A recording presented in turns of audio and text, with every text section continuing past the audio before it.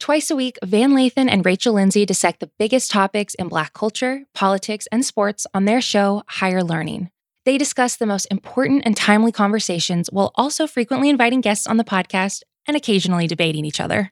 Check out Higher Learning on Spotify or wherever you get your podcasts. It's the Ringer NBA show presented by FanDuel. The road to the NBA Finals starts now, and FanDuel is the best place to get in on the action. Right now, you can check out the new and improved Quick Bets, which are back and better than ever for the NBA playoffs on FanDuel. Find out what you're looking for faster and easier with more props right at your fingertips. You can check out live bets like 3-minute markets and exclusive live bets like quarter player props, player assist combos, and more. So download the app today and bet with FanDuel, official partner of the NBA. The Ringer is committed to responsible gaming. Please visit rg-help.com to learn more about the resources and helplines available. And listen to the end of the episode for additional details. Must be 21 years and older, 18 and older in D.C., and present in select states. Gambling problem? Call 1-800-GAMBLER or visit rg-help.com. This episode is brought to you by Arby's. Arby's better not catch you slacking on snacking with their new 2 for $5 chicken wraps. And your choice of ranch, barbecue, honey mustard, and a bonus flavored called Incredible Value. You can't taste it, but boy, is it sweet. Arby's 2 for $5 chicken wraps are here for a limited time at participating locations. Visit an Arby's near you or order ahead on the Arby's app.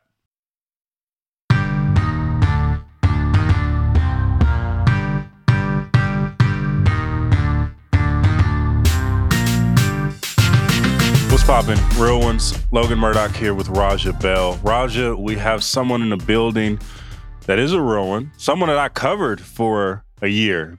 Played as an NBA veteran, has played a long time, is retired now, doing a lot of great things off the court. We have David West in the building, Raja. I did not like David West when we played. Oh, I didn't like him. He was no, but like that's a compliment, D West, because like I mean he was physical. He didn't take no shit. Like you were always going to be. It was you had to bring your lunch pail. It was one of those kids you like him on your team, but you don't like playing against him, bro. And I set screen. And he said good screens. Raja, okay, great entering point. What was a play that David did and y'all was playing against each other where you were like, man, fuck this motherfucker? Where he set a screen, did an extra elbow that it was just out of pocket in your eyes. What did he do where you were like, damn, dude, for real? I don't have I know I don't have one play that sticks out, but by the nature of like the way he played and what I was tasked to do by like chasing people around the court and trying to make their life difficult, like his job was to fuck me up, like, or at least try to, you know? So, and mine was to try to run away from it. So like we were always in one of those, like, damn, he hit me again. Like I gotta, you know, your head was on a swivel when you were running around her. Right. D West, how important was it to fuck up little guys like Raja when they try to run in the paint and try to run by you? And how important was it to give them a little bow? No, see, that's how I stayed in the league. Like that's what my career. That's why I had value, because I was willing to screen. I knew how important it was to like hit the best defender on the other team. And free up, you know, particularly when I was playing with Chris, you know, teams would, you know, I know you remember this, teams would change up who was guarding him in the pick and roll because different guys could do different things. If you had like a physical guard, he would try to body him. A quicker guard would, you know, maybe chase him over the top, deny him the ball. So I needed him to get screened so I could get to my shot. Right. So I had to become a good screener. Hey, look, Kurt, you remember Kurt Thomas, right? Yeah. Like Kurt was a great offensive player, man. People don't remember Kurt like led the NCAA in scoring and rebounding at one point. But boy, Kurt towards the end of his career, like, and when he was he was the best screener I ever played with, dog. And he too was able to like really extend that career because he knocked down shots and he would bust your ass coming off with some screens. Right, yeah. Absolutely. Oof.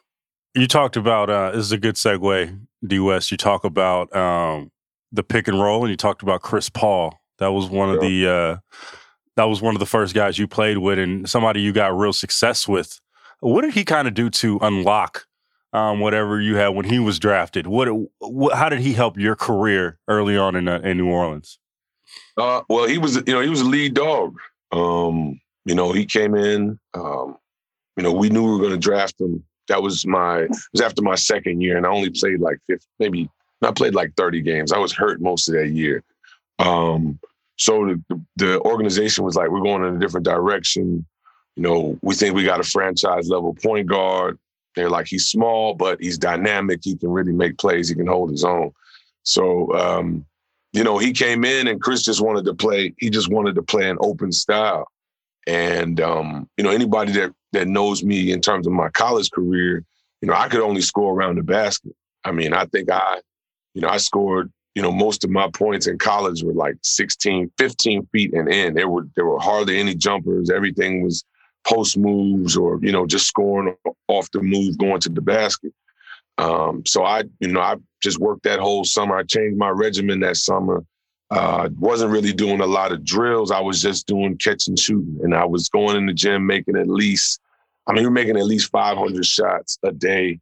And that's just catching and shooting. I wasn't doing any, dribble moves or running or anything like that. So I developed the ability to just knock down shots once I got my feet set.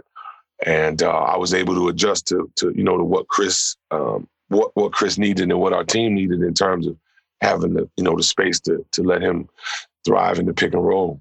Hey, when you said, D. West, when you said he came in and wanted to play more of an open style, was that something that watching him play, like when you guys got together, people figured that out, or Chris came in and was like, look, this is the way I see it. This is the way we want to do it. How did that evolution of styles from the team perspective kind of take place? Nah, it was like the first pickup game. Like you automatically knew we wasn't going to be running no, Utah type offense or San Antonio type offense.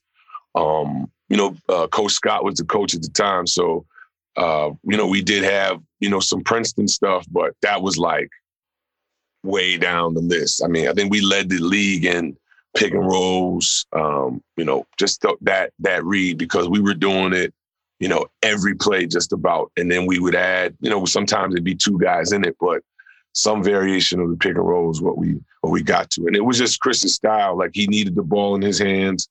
We didn't need to have, 10 seconds of the possession where the ball is in someone else's hands before he touched it. So, it was something that just naturally evolved. Again, it was like the first pickup game we played. We knew we were going to have to just be a pick and roll team. US, we see, I know you guys both are players, but as a fan, we see Chris Paul as just being a really, really, really, really great player, right? He can get into the pick and roll, can do all these things. But you talk about playing with him in pickup and you talk about playing alongside him in the games. What about Chris Paul makes the game so much easier that a casual fan just doesn't see, right? What does he do that, helps you out in the pick and roll? Like subtle things that he does that makes other players around him really good or maybe amplifies other basketball players?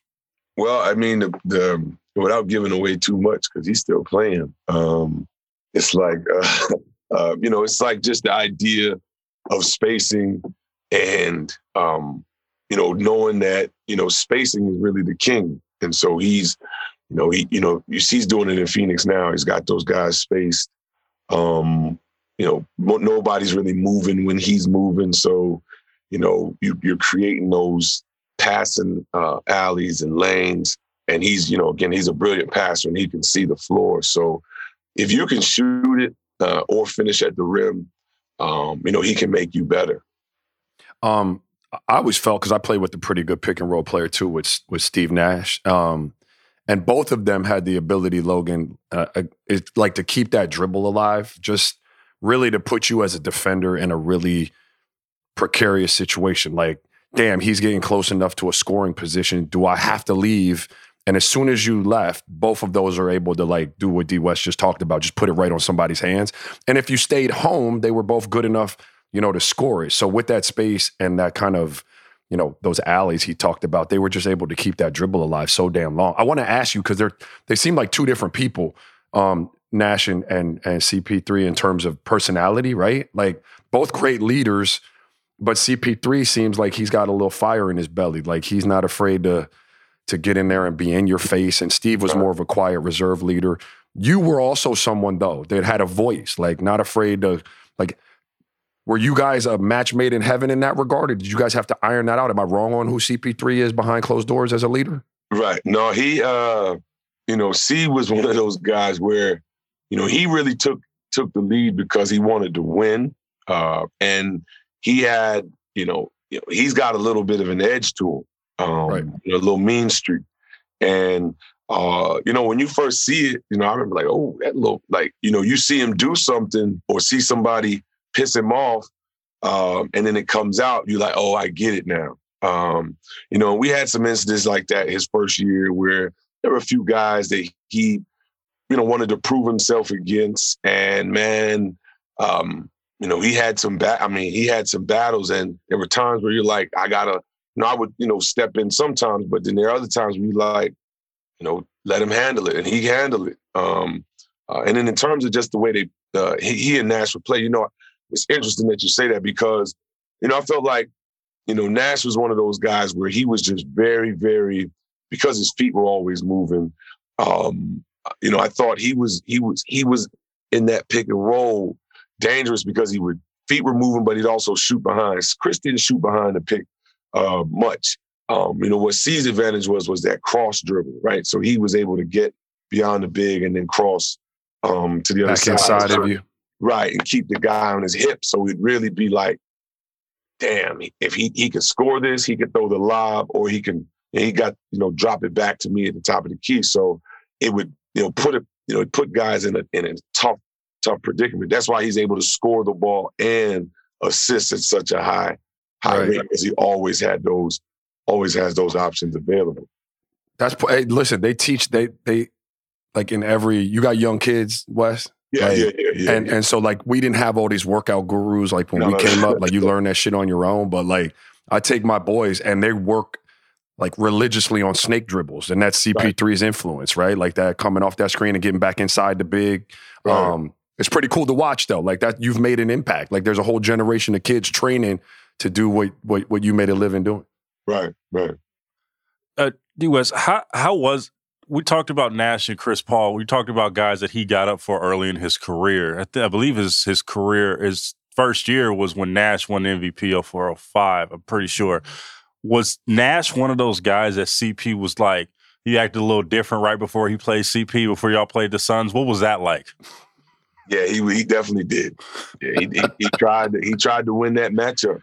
That was something that, I remember as a young player, nobody told me that, and it was actually his. I think it was his first year or so, Chris's first year, because we were actually in Oklahoma.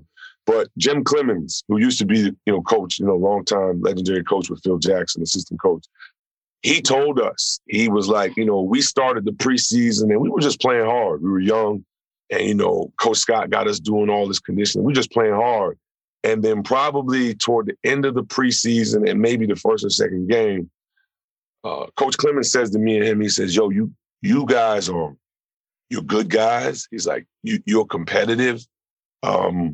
He's like, but y'all got to try to win some of these fucking matchups. Like, just like that. And I was like, what? He was like, no, I'm serious.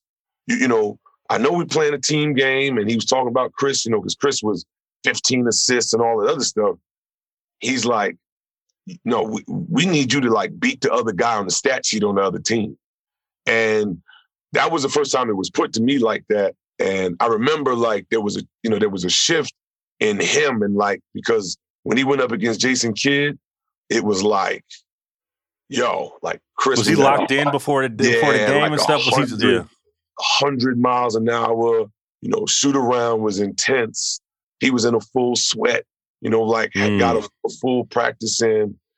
And that was sort of the way he would gear himself up for Nash and Kidd. And he had a little thing with Jason Terry too, for some reason. But he would, that's just the way he was. That's the way he was wired. BD was the same.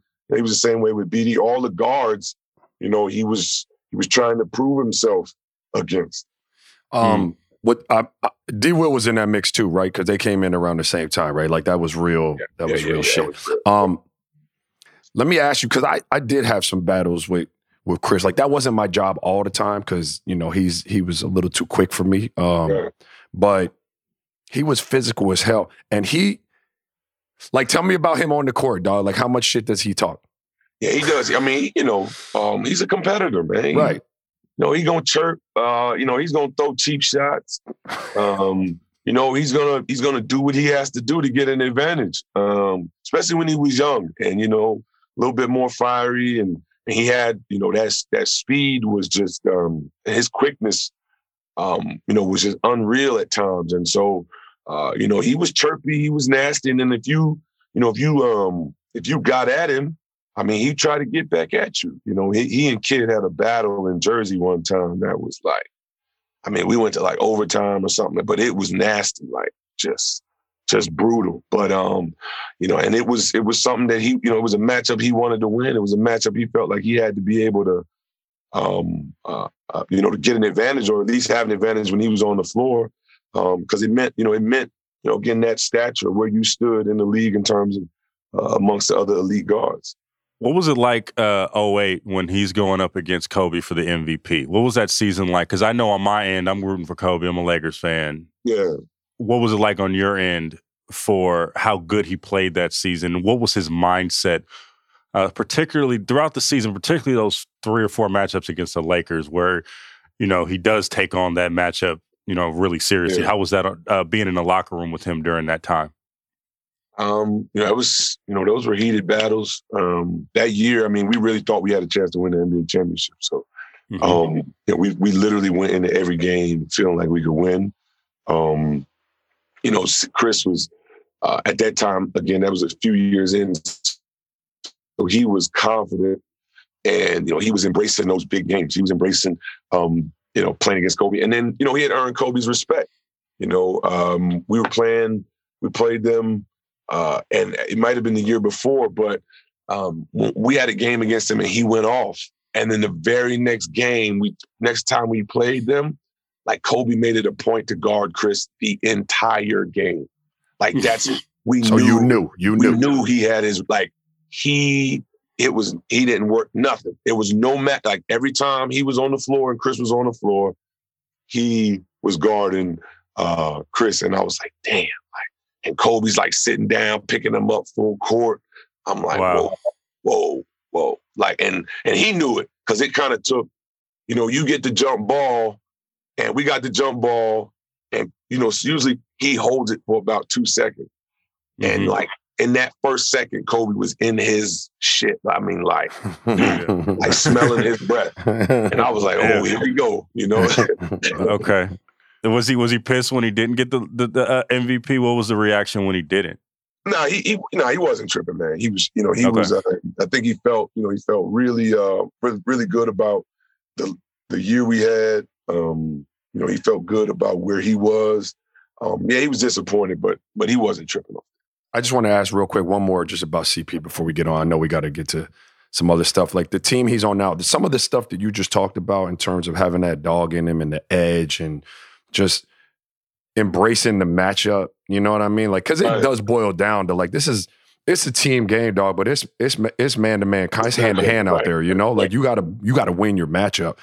I feel like those were things that a young Phoenix team was missing. Clearly talent, like with coming out of the pores with the Devin Bookers and the Aitons and some of those pieces, but something to tie it all together with the attitude. How do you see that coming to form there in Phoenix? They're 20-11, sitting in 4th in the West. You think they have? You think they got the chops to make some noise out there in the West?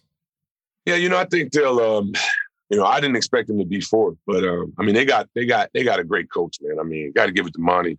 Monty's tough. Monty is really, really. I mean, he is a really, really good coach.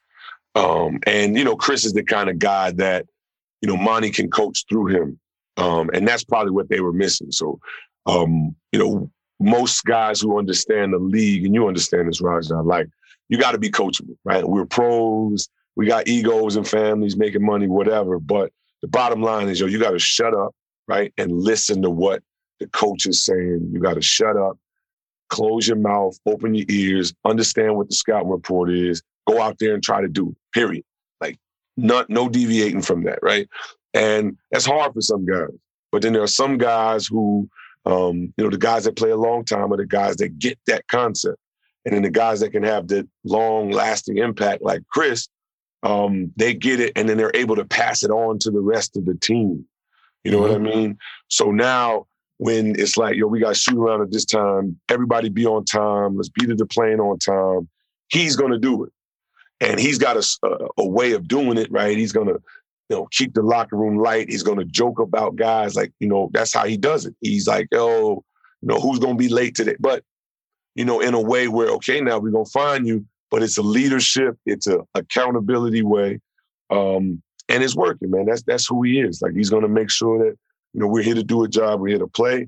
We're here to compete, get better, win, go out and try to win every game we possibly can. And he embodies that. And he's able to pass that on to other guys in the locker room so that if you're one of the guys that doesn't do it, you stand out in a bad way. Mm-hmm. What was it like in New Orleans towards the end? Because I'm trying to transition to your time in Indiana. In 2011, you opt out of a deal. You hurt your knee. Mm-hmm. It seems like Chris Paul's. That was when he was getting the trade rumors. Was right before he got traded to LA. What was your mindset? Was it okay? It's over in New Orleans. I got to figure something else out somewhere else. And then how did Indiana come into play as a team that you wanted to sign with? Yeah. So our time in New Orleans ended. When they tried to trade Tyson. Once I think the Hornets tried to move Tyson during the year and the year before maybe or something. But basically, once they tried to move Tyson and then they traded Tyson, it wasn't going. We were both he and I were too close with Tyson. We felt like Tyson was he was a deep one of the main reasons we were who we were, and it made no sense in our minds to try to move him. Again, this is no disrespect. And he went to go on to win a title in Dallas. Like he was a big right. Dallas won with basically our team, right? Tyson and Peja. They had Dirk, but we always looked at that. We felt like that was our title. If we had stayed together a couple more years, that was the one we could have got because we were better than Dallas. Like we eliminated Dallas in the playoffs. So we our challenge in the West was always San Antonio and the Lakers. So when they tried to move Tyson, we had some other stuff. We had a chance to get Rip Hamilton. They didn't want to do that. For whatever reason, we were like, yo, it's time to go, bro. And you see that, right? Rip, like we had a chance to get Rip. Yeah, I did not know that. Yeah, it's like, yo, y'all tripping. And so, that year, we had a good year. I tore my ACL, and I knew Chris was, again, Monty was he gone? No. Was he out? No. It was just Monty was the new coach, and we love Monty, but we had been in New Orleans, and we were just not sure the organization was in a position to get right. And then when I tore my knee up, knowing the lockout was pending, I told him, he was the first person, and I was like, see, I probably won't re-sign with the Hornets. I got, I think there's a better chance to win, in the East, and there's a better chance to, be a part of a team that I feel like can make a splash. And this was, during the lockout, and we're figuring out where I potentially was going to go. So that's when Indiana came into the picture. It was Indy or Boston. I knew I was going to the East. So I chose Indy because they were younger. Boston had a chance, but I knew they were only going to be there 1 or 2 years. They were a win now situation. Again, ironically, I think they went to the conference finals, and then the next year they broke up. So I would have been in Boston during a rebuild. So I was in Indy. The guys were great. They were young. They needed exactly what I had. Veteran leadership, toughness, just to know how to do things, day to day. And it was a good run there. Yeah, that was your transition to elder statesman and kind of, bringing it all together, kind of that role we talked about with CP. Let me ask you though, because that was towards the end of my career. I live in the Miami, Fort Lauderdale area, right? And you had 2 series, was it 11, 12, 12, 13 with the Heat? Yeah, we had 3 of them actually. 3 of them, okay. Well, look, I'm gonna keep it a buck. I'm not a Heat fan, but I was watching those in real fear for the Heat. Because, y'all presented a lot of problems for them boys, man. Those were tough matchups across. Talk to me about those series. Yeah, that was that was some of my most, those years in Indy was, was literally like some of my best basketball, but my favorite basketball. You know what I mean? Like that, where like you literally enjoying it every day. You like, damn, I can't wait to get on the bus. I can't wait to go play, because it's like, we lost the year before to them in the conference semis, my first year there, and we knew, we were like, damn, we closer to these guys than we thought. Yeah. And I was like, we gonna be able to tussle with these guys. Like we thought, again, when everybody saw, Bron and D Wade, I mean, in their primes together, we're like, man, this is a challenge that's just gonna be, insurmountable. But, we had the guys, I always say, they were young enough and dumb enough to believe, you know what I mean? Like, right. And we were able to put, I thought we beat them up and pushed them harder than anyone else. Was that the scout? Was the scout to beat them up? To a degree, because, Frank was, Coach Vogel was in the mindset, like he was old school. He just liked playing with two bigs, and he just refused to not have two big guys. And at the time was crazy is when I got to Indiana, I was maybe 238. In New Orleans, I played literally between, in the 230s mostly, but I was about 235, 238. Roy had lost because coach before him, Jim O'Brien, wanted Roy to lose a lot of weight because he was trying to, play small. He wanted to play with one big and four smalls. So Roy had gotten down to like 240, right? Frank comes on board and he's like, I want you motherfuckers to be big. I was like, what? He was like, I want you to be big. Just get as big as you possibly can. I don't give a damn. He was like, well, if we got to walk it up, we'll walk it up. But I just want to be big and nasty. So I went from like 238 to 265. I was playing at 265. Damn. Most of my time. He was a big boy. Yeah, that's big boy. Yeah, so, Sean Wendell had us it was weights every day, weights. We were taking shakes. We were just bulked up. Roy was 285, 290. That was some offensive lineman. Yeah, that's what he wanted. That's what Frank wanted. Frank wanted us big and be physical, and it worked for us. It did. It almost, hey, listen, I secretly, if you could get some real info from behind closed doors, they were scared. Some of them boys were scared because that shit was that close. Right. But I always seem like whenever I watch the Pacers, because, the in vogue thing was to hate on the Miami Heat. So I was like, oh, okay, well then, it's time. Let's root. This is the team that we think is going to beat the Miami Heat. But it always seems like something went wrong at the end or something, like around the season. Why was that on your team? There will be like the Lance Stevenson blowing in the ear. There will be just some self-destructive shit that you guys would do. Why? Why couldn't you guys? Why were you guys the elite team that just couldn't figure it out? Because I feel like y'all had the talent and just some of the just oomph to beat them. But I don't know where was the disconnect over there, D-West? We got greedy. We got greedy in terms of thinking we needed. We knew we were good enough. But then we got, sometimes, greed will get you. So we got greedy. We went after Bynum, and we were being greedy. We were trying to be too big. You know what I mean? Mm-hmm. Too, you got Andrew Bynum and Roy Hibbert.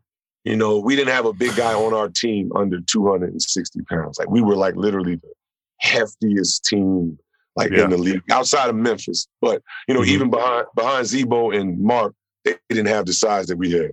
So, it was like, we got greedy, and then we just had, immaturity. Paul and George, and these guys are like in year 3, so you ask, like, we're, you knock off the Wizards, you knock off, you're in Miami for God knows how many days of the year, man. We were playing them twice in the preseason, 4 times in the regular season, and then 7 times in the playoffs. So it's like guys are like, so you just. What you mean? Y'all wasn't sitting there getting room service watching movies? Y'all wasn't getting room service? What you talking? What's going on? Exactly. Like we had to get, the young guy. We had to get yelled at. Like B. Shaw had to yell at us about it. Like, yo, we're in the playoffs. Cut it out. Like no more. That type of stuff. And we were learning, going through it. And again, we got close. And then there were just a couple times where, we had a chance to put these guys down 3-1, right? And I mean, Dwayne Wade, and it was like one of the greatest games in NBA history. What Dwayne Wade and LeBron did to us, man, they were like at home. Dude, it was like you can't do anything. D Wade is taking off outside the paint. Like, what's it like to be on the other side of that, D West, where you're like, damn, this dude is good. These dudes are good. Fuck. Like, what do I do? What is that like to be on the other end right there? Man, it's crazy because you're like, we're doing everything right. Like, we're playing the pick and roll right. And then Bron hits a tough turnaround. He hasn't even seen the basket against Roy. And then, it's like D Wade is like just downhill. He's shot faking and one from a step inside the three, just making play after play. And we just, you get to a point where you like these guys are who, they're broadcast to be, right? You know what I mean? They are. I always say it's just a helpless feeling, man. It is. It is because you could do everything right. Like your Kobe's, your D Wade's, your LeBron's. Like you're going to do everything in your power to stop it. You've read the scout. You studied it. You're where you're supposed to be. And they're still going to do what they do. Like, it's like, fuck. When Bron made a layup against us at the end of the game, I think we would have went up 2-0 or something if we had won the game. Something crazy. And that was in Miami, I think, right? Yes, that was in Miami. Yeah. That play, they had run that play at the end of the games all year. And he never drove it. He never drove the ball. He always they wrote it up because it's the play where he catches it to his left. And Raja knows that's his favorite spot to shoot from, like on that wing where he can go to his left, sidestep and shoot a three. So he was hit. That's the shot that we were playing him for. And just in that moment, we're small.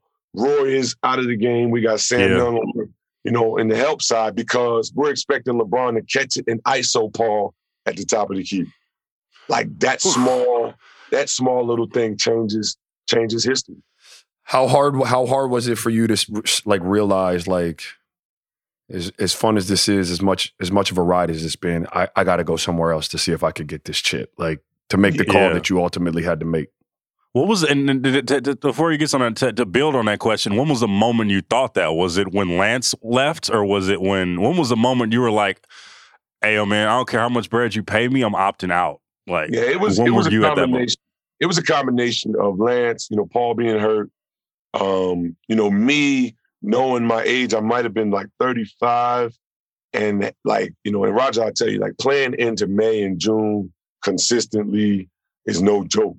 And the style of play that we were playing, I had already had some things going on, right? Like my knee, my foot, my back. And you were carrying all that weight. Right, and the weight. So I'm saying to myself, yo, D, you gotta, it's and the other, what drives you crazy, and I'm gonna be honest with you, is like I didn't watch the NBA finals for no year I was in Indy because I felt like we should have been there. And so I was seeing guys win, and I'm like, I know this motherfucker ain't putting the time. He don't care like I care. You know what I mean? Like, that stuff drives you crazy. Like, and so, my decision to leave was all of that, plus just wanting to make a decision that was going to make me feel good, and just make me feel like, this is about you. This is about your personal happiness. This is about your personal journey. And to hell with the, David West always being the consummate professional, always being the guy that people say, hey, he's doing the right thing. I was like, fuck that. Like, I want to go, like Tim Duncan, the Spurs were my fantasy team when I was a kid. The whole idea of not having, again, this is no knock to them, right? But like, everybody talks about Tim, athleticism and the flashy shit. I didn't have none of that shit. Like, I just played the game. I didn't give a damn if you knew me, didn't know me. I don't give a damn about no endorsements, being on TV. That shit never mattered to me. So I always admired the Spurs for the way they carried themselves. So when I had a chance to go there, I was like, fuck it, I'm going to go play. Was there any other options? Was there any other thing, or you was like, I'm locked into the Spurs? Like, what's up? I could have gone to the Warriors that year. I had 7, 8, 9 teams, man. I had my pick of the litter. And I was like, I'm Tim. I knew it was Tim's last year. I knew it. Yeah. he said, look, man, I don't know if we can win, but I think, with LaMarcus coming in and you coming in, we're going to be right in the mix. And that was enough for me. I was like, you know what? You're right. We're going to be in the mix. So, we had, the most winning season they had in franchise history was that year. Yeah, y'all were good. It was just the fact that the Warriors were just 73, but people forget the Spurs, y'all was right on their ass. Y'all was right on their heels that year. Right.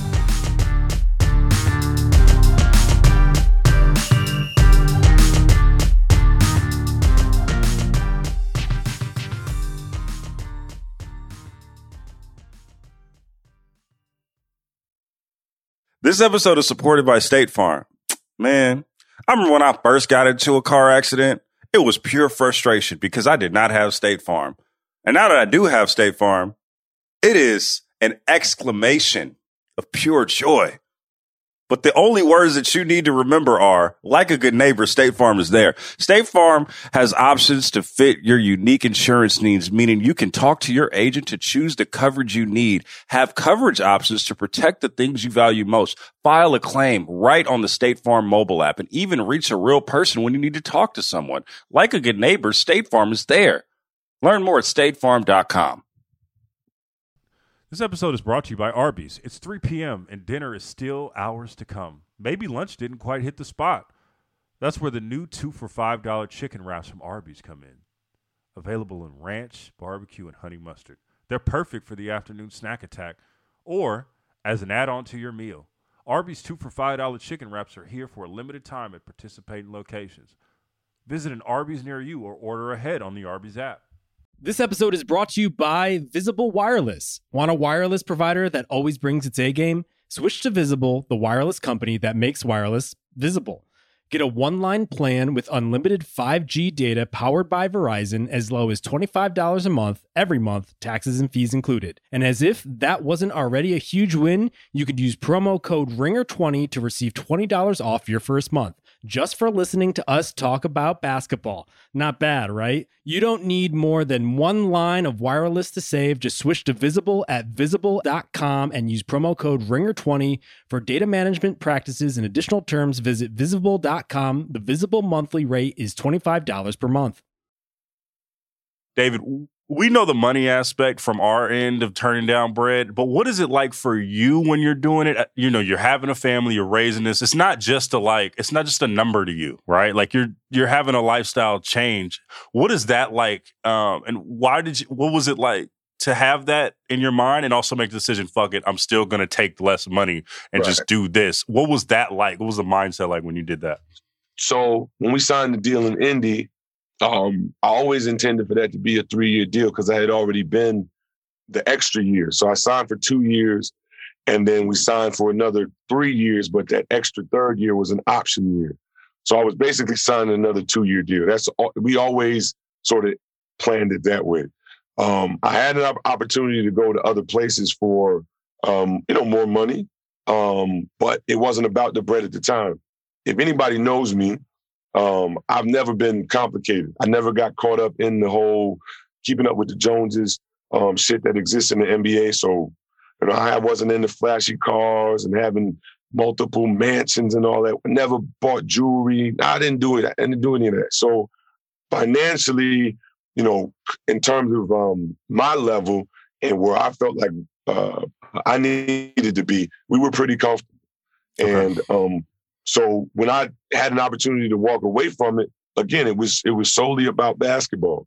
And I'm one of those people that, I don't necessarily put money on top of or over my feelings or what I know will make me most content. And so that was a part of the decision. And then in terms of my family, our lifestyle didn't change. It didn't change at all. For sure. So what is it like to go on the Spurs, right? And a team like the Warriors have, and they're coming off a chip, but they have this historic season, and they are the ones that are going to the finals. When you're like, is there a level of like, what the fuck? You know what I mean? Nah, man. Nah, because it's still basketball. So, okay. the referees fucked it up. It's the only place I ever blame the referees. They always do, bro. Okay, always all right, do. guys. Okay, all right. Nah, the NBA should have stepped in. Somebody should have stepped in. Like the play that I think it was Dion Waiters made against Manu. He literally, it's a technical foul, right? So this is a semifinals OKC against you guys. We got that series, right? I think we might be getting ready to go up 2-0 at home. If you guys win, you'd play the Warriors in the conference finals. If you guys win, and again, you got to leave it to basketball. But like that crazy ass play, elbows, Manu in the chest from out of bounds. You know what I mean? Some wild shit that went on. There was a no call. We lose the game on that. The wildest. Like literally, I wanted to snatch one of them dudes up because you got to make a play. You got to make a call with all the reviewing the stuff you can do. You got to make a call, right? So no call is made. We lose that series to KD and Russ, which was a tough pill to swallow. But it's basketball, and I got in trouble for this, Logan, right when I was with the Warriors. But on the bus, right, Bob hit me, and he was like, "Yo, man, look, we'd love for you to come." It was like that night of the game. They were like, "We don't know what you're gonna do, but we think you could." You can help. Wait, Bob hit you. Bob already hit you the night y'all lost. Yeah, against OKC. Bob Myers is Warriors GM. Okay. So I remember when I was like, "Why the fuck would you tell people that?" Because I remember I slipped up and said in the interview when I got to Golden State. Got it. Because it's like, but I'm retired now. But yeah, shit happens. Right. But that night, so I was like, okay. And then Steph, I admire Steph from afar. I'd spoken to Draymond. Was already a Clay fan because I'm just a fan of basketball. So then I had no idea they were going to go after KD, right? Because they hadn't even played the series yet. But then maybe, it was maybe midway through that whole period. KD hit me and was like, "Hey man, look, let's say the text. Say the text, D West. Say the text because it's hella funny." it was like, "Hey, what did he say? Something like, let's go rock out or some shit. Like, let's go." It's like it's rock out West, man. Yeah, let's go rock out West. Let's go do some shit. Like I'm like, all right, bro, fine, whatever. He's hella funny. Yeah, it's like it was just like, "Hey, yo, man, come rock out with me, man. Let's go win, man." I was like, all right, and so I got in. So we went, had a good run with the Warriors, man. Talk about that first season, D West. Like you guys won 67 games, but honestly, if you guys tried more and during the regular season and KD stays healthy, I feel like you guys were better than that 73 win team. How good was that team in your eyes? I think it's one of the best of all time. But what do you think about that 16-17 team that you were on? Yeah, KD's first year. The energy. Yeah, the energy was crazy in there because they didn't win. And so there was like, Steph and Clay had this chip on their shoulder. Draymond was edgy, but he was adjusting to me. And he was like, I'll never forget. He was like, he would look at me sometimes. I'd be like, "Man, just say it, motherfucker. Like, what you want to ask?" You know what I'm saying? Because he'd be trying to, Dre is one of these guys. He's trying to read people, and he was used to understanding everybody. And then all of a sudden, you got JaVale, myself, and Zaza. It's a hell of a locker room. Yeah, it was different. It was a different space. And so, that first year, like I said, we were just on a mission. Like, I was like, man, fuck it. I got to do whatever we got to do. Not losing this year. Like, coming off that year in San Antonio, which was again fun, learning experience, but we didn't get to the top. So everybody was just locked in, man. There was absolutely no games being played. Y'all went 16-1. Hold on, Raja. Now, hold on. I want to ask this question before you go, dog. I want to go, man, because you're monopolizing conversation right now, mama. Listen, you talked. I am interested in this genuinely because you talked about being as big as you could be in Indiana, right? And then going to the Spurs, you're playing two bigs also, right? Like that. I mean, they're going through Manu and TD and Tony Parker and those dudes, but you're still big.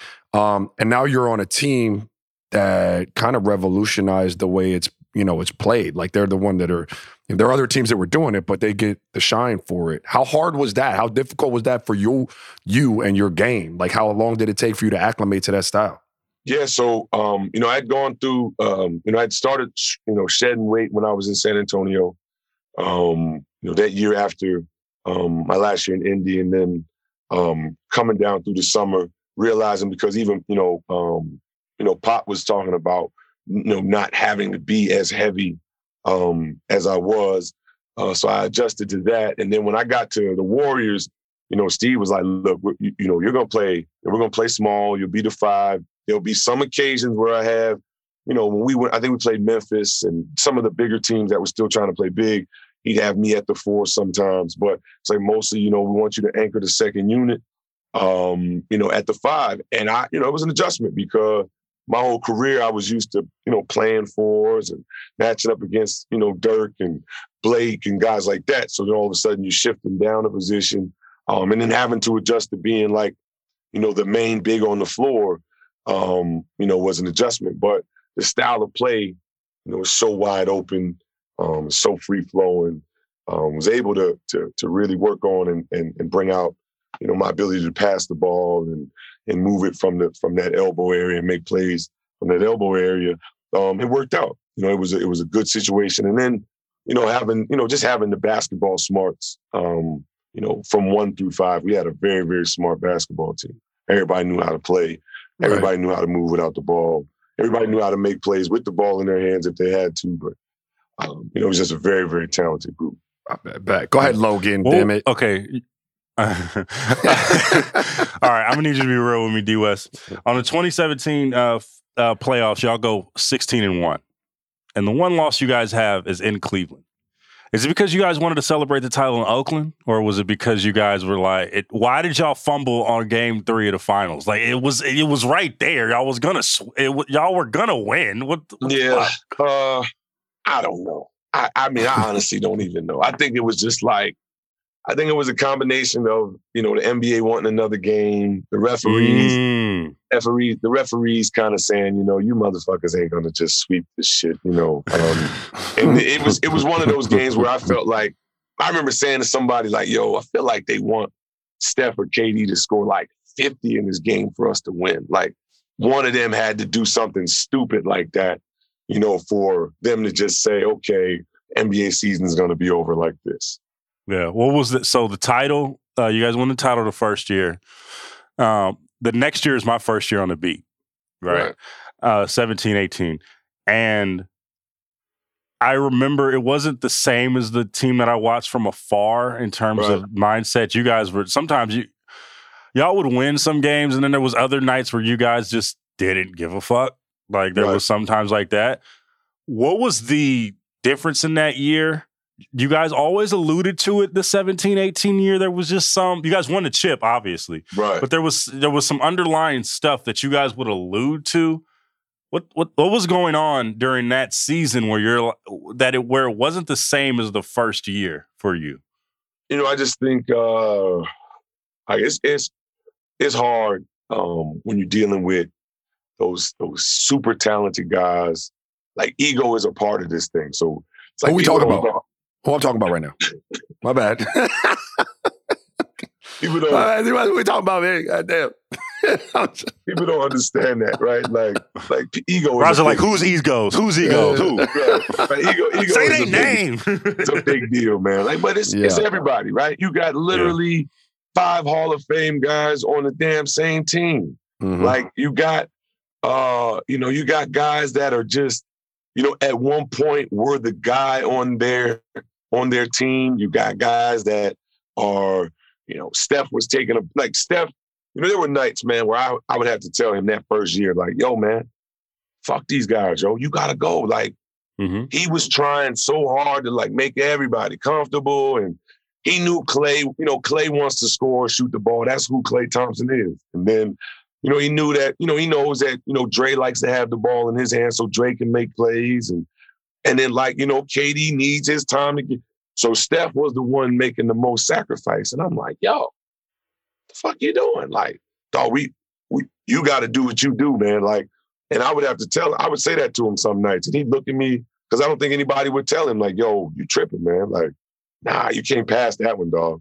So the next year, you gotta balance that out every year, almost, because it just doesn't automatically set itself.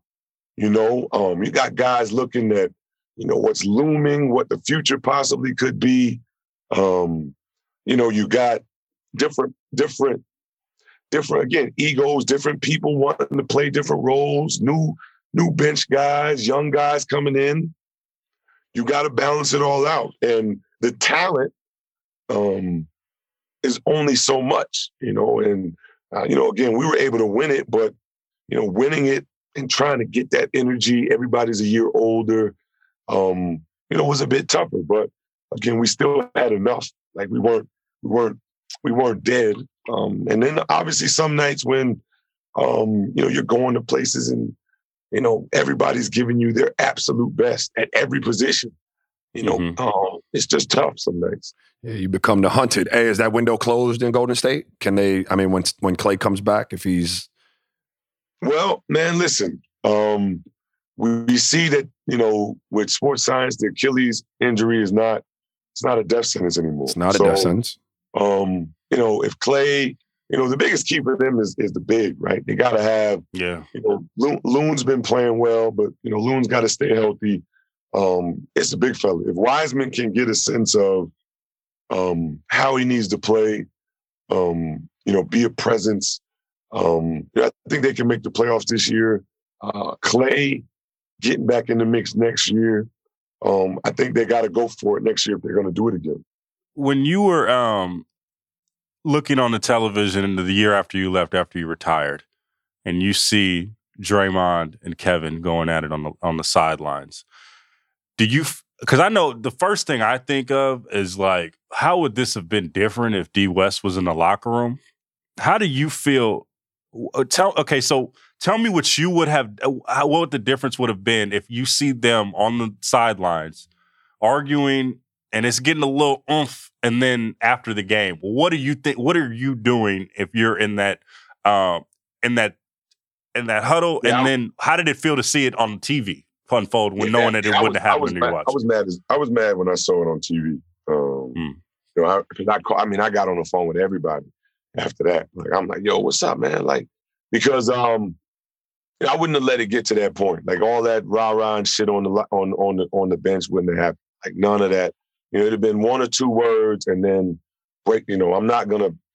And you got to feel it building up. But you gotta step in. And did you sense that building up already? Did you sense that animosity between both sides building up beforehand? I wouldn't say that. Not while I was there. I think it came, and KD has some, he has some stuff to do with it because, I think it was all about whether or not he was going to stay, and the media is just peppering that question all year, and had been doing it a lot early on. So, it became an issue that it shouldn't have become an issue, and those guys should have. Somebody should have stepped in. Again, it's one of those things where that doesn't just happen. That's heating up. There are different points where you see it happening. And, it was unfortunate because it really marred their season. And it was hard for them to get, even though they made a run at it, right, got back to the finals, we all thought they could do it. But again, this thing is a game of inches. And, health, obviously, but then, just the energy, between them wasn't enough to get over the top. So that doesn't happen if David was in the locker room.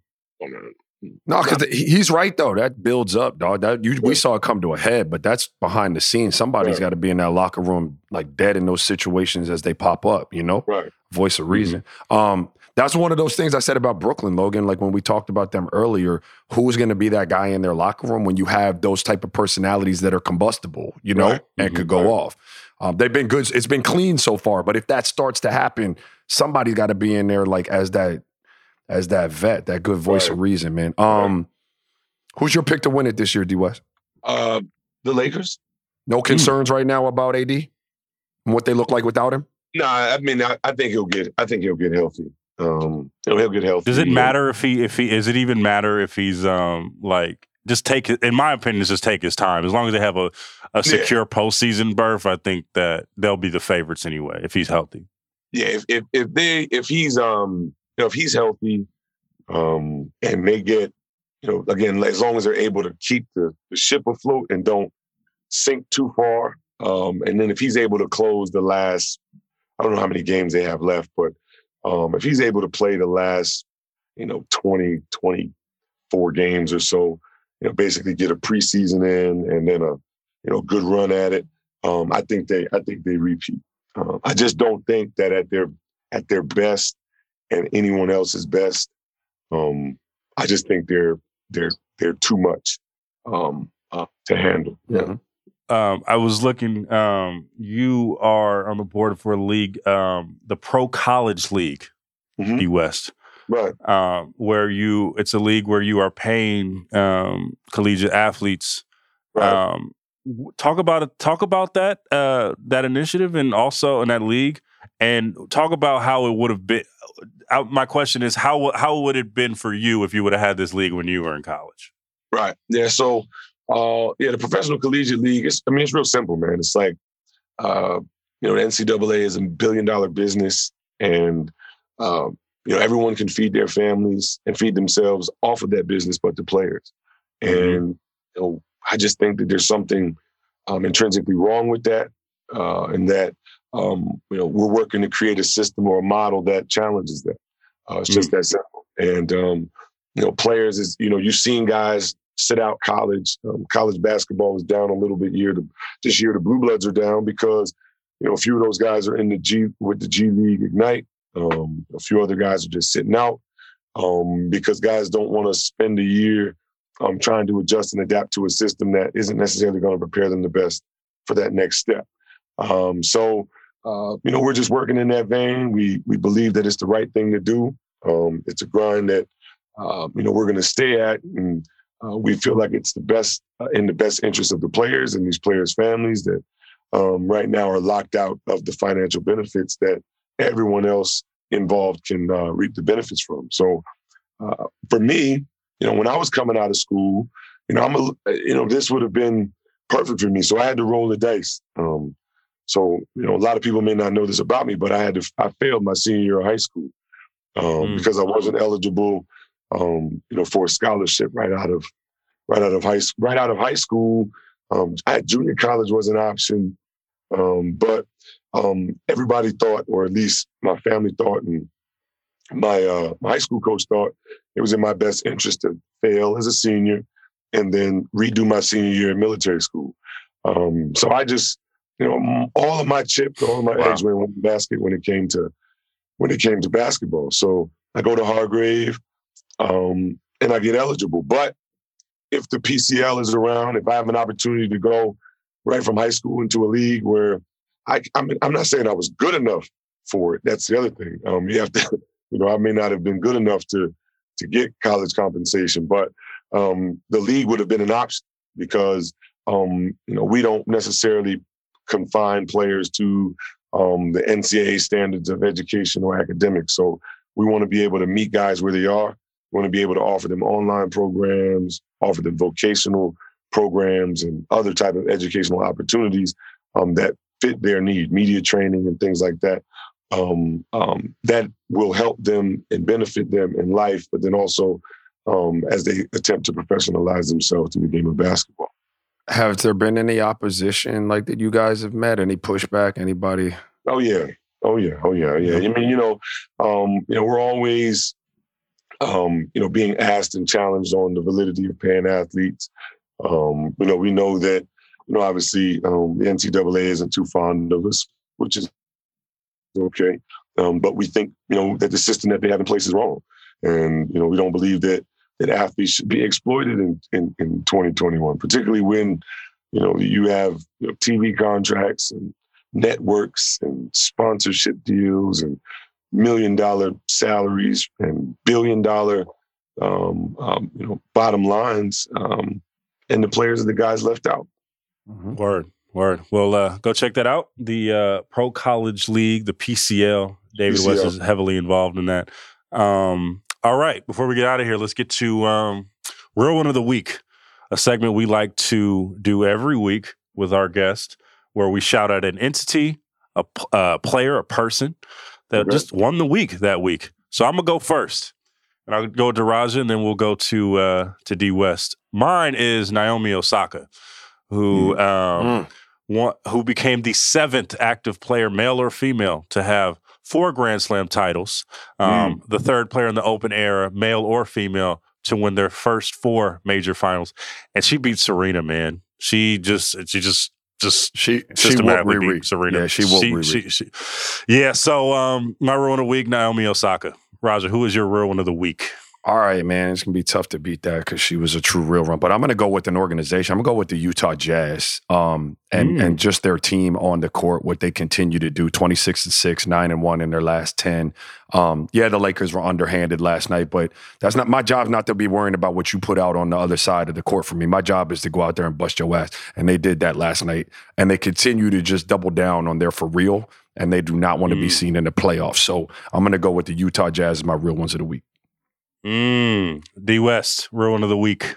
I'm thinking. I know you told me to get my thoughts together. It's a tough question. All right, I'll do something maybe personal. So I was there's a man named Dudley Flood, Mr. Dudley Flood. I was honored to hear him speak yesterday on a Zoom, but he was talking about servant leadership, and it was the way he defined it was very powerful for me.